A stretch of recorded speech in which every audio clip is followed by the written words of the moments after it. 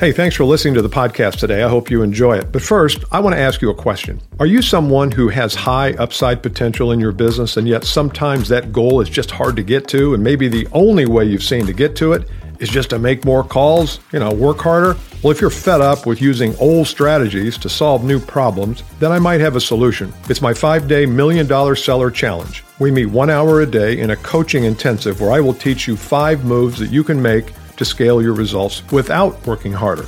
To learn more, click the link in the show notes or go to $1,000,000sellerchallenge.com. Today we are going to talk about everyone's favorite topic, how to stay detached when you're selling something. Are you ready? Then brace yourself. Let's go. It's time for the Bill Caskey Podcast, a weekly show carefully crafted to help you grow your skills and your results in business. Now, here's your host, Bill Caskey. Hey, welcome back to the podcast. Glad you're with us. By the way, I have not asked for this before, but I'm going to today. If you want to leave me a rating on the good, the bad, and the ugly of this podcast, just tell me what you really honestly think. Go ahead and do it on iTunes. I really would appreciate it. Take 2 minutes and just go and leave a rating. It really helps our distribution of the podcast, helps me to know what's working and what's not, and I appreciate that. This episode was prompted by a question that came in from actually a client who's also a listener to this podcast. But the whole idea around the question, I don't have it in front of me, but I'll paraphrase it here, was, Bill, I've heard you talk about detachment, and I love the concept, but man, is it hard to do when I'm really in need of the business for quota or when it's a big deal and a lot is riding on the decision to buy or not buy from me. So how do I manage my own detachment when those things are present? It's a great question. I appreciate the question a lot.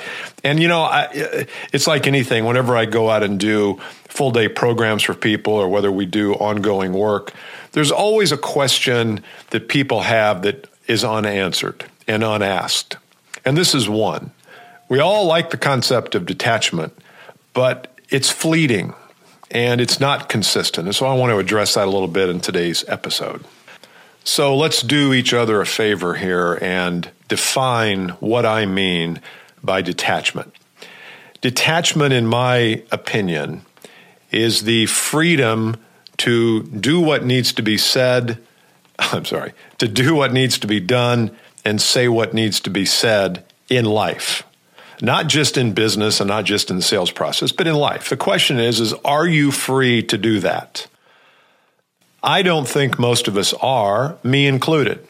I think we all have created a life where we are in many ways enslaved by certain things.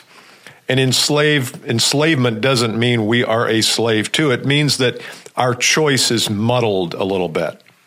So if a prospect is not treating us properly, maybe we have an agreement on when the next step is and they don't come through and they go off the radar and we're trying to call them back and we keep them in our funnel.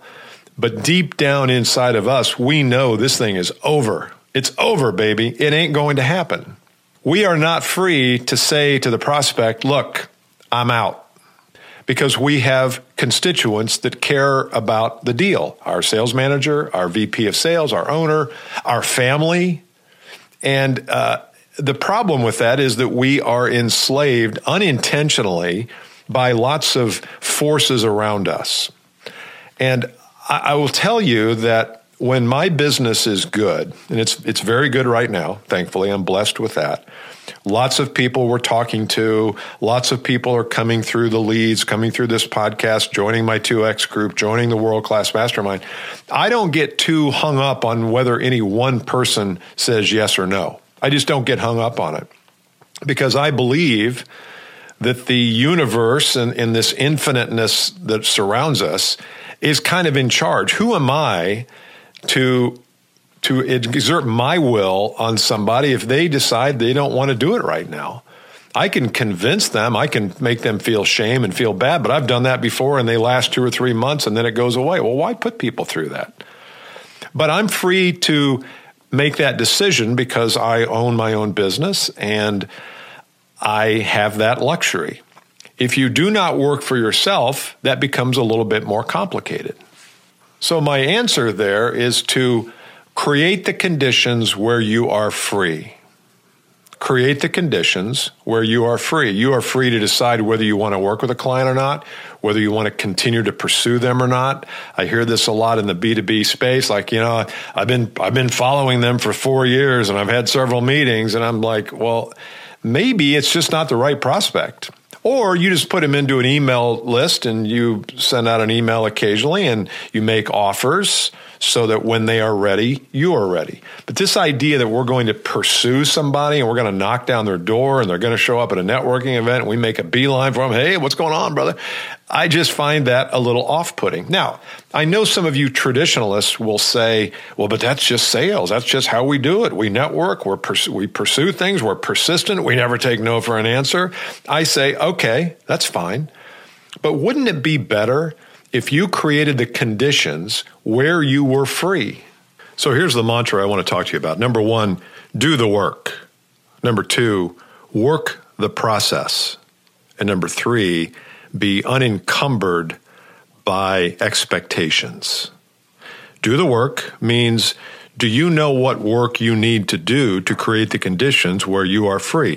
For some of you, it might be cold calling, networking, personal outreach, outbound activity. For some of you who are maybe a little more advanced, it's creating freebies so that people can download something from you. Maybe it's creating LinkedIn videos where you share educational ideas or tips on how you can help your customers. I've got a client named Nick, and he's a listener, I think, to this podcast. And he said, you know what? I think I need to shoot a video series for my customers. He has trouble sometimes getting in to see them. And so what he did was he put together a series of 4 or 5 very quick tips on some of the most common challenges he sees his customers and prospects facing in their business.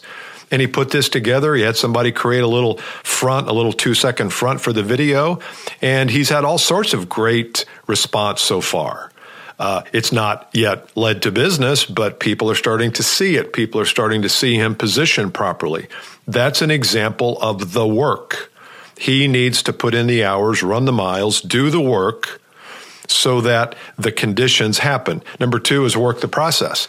He has a process. Once somebody calls him or contacts him through LinkedIn or through email or the freebie that he's going to put together, then the question is, okay, what's the sequence of events that takes them from just someone who's a suspect, and he's going to turn them into a prospect and ultimately into a client? Do you have a process that gently walks someone through that? In our business, if somebody reaches out and says, I'm interested in your world-class sales leader program, maybe they're sales manager or VP of sales, and they say, I want to learn how to motivate and inspire my team better. They will set up a call with me. We'll jump on a call. It's about 30 minutes. I'll give them a short questionnaire so that I know clearly what they're trying to accomplish prior to us getting on the call. Then when we're on the call, I'll walk them through a process which is helpful to them. I'm not trying to close them or persuade them because I don't do that because I don't believe in that. But at the end, they'll decide this is either right or it's not right. So that's the process. And number 3, it's be unencumbered to any kind of expectation. And that's the secret. That's the sum or the product of these 2 initial ones. Do the work the process. If you do those things properly, then you will be unencumbered by any expectations because things will happen organically. But it's all set up intentionally. It's not accidental that you post to LinkedIn. It's not accidental you attend networking events. It's not accidental that you have a process that people will walk through that will be beneficial for them too. It can't just be beneficial for you to shove them through the process so that you get their money at the end. It has to be advantageous and beneficial for them as well. In our process, I help people realize what their issues are, and they're usually not what they think they are coming into those calls. So I believe I'm providing a service whether they do business with me or not. Now, I would like them to if it's the right person and it feels like there's a good chemistry there and it feels like I can really help them and they're coachable. I want to do business with them, but I don't have to do business with them. so I can be unencumbered by the expectation at the end because the process and the work takes care of that. So my question to you is, what do you need to do to create the conditions where you are free to say what needs to be said and do what needs to be done? I've given you a couple of tips here. What is the work for you? So number one was do the work. What is the work for you? What are you doing digitally to keep your name and your value and your wisdom in front of people? It could be cold calling, outreach, networking. Yeah, it could be all that. But it's probably more than that today. Do you have a process? You better. In my monthly bundle that I give to clients, I'm going to, in November, sketch out exactly how you create a sequence of events, how you create the process for people.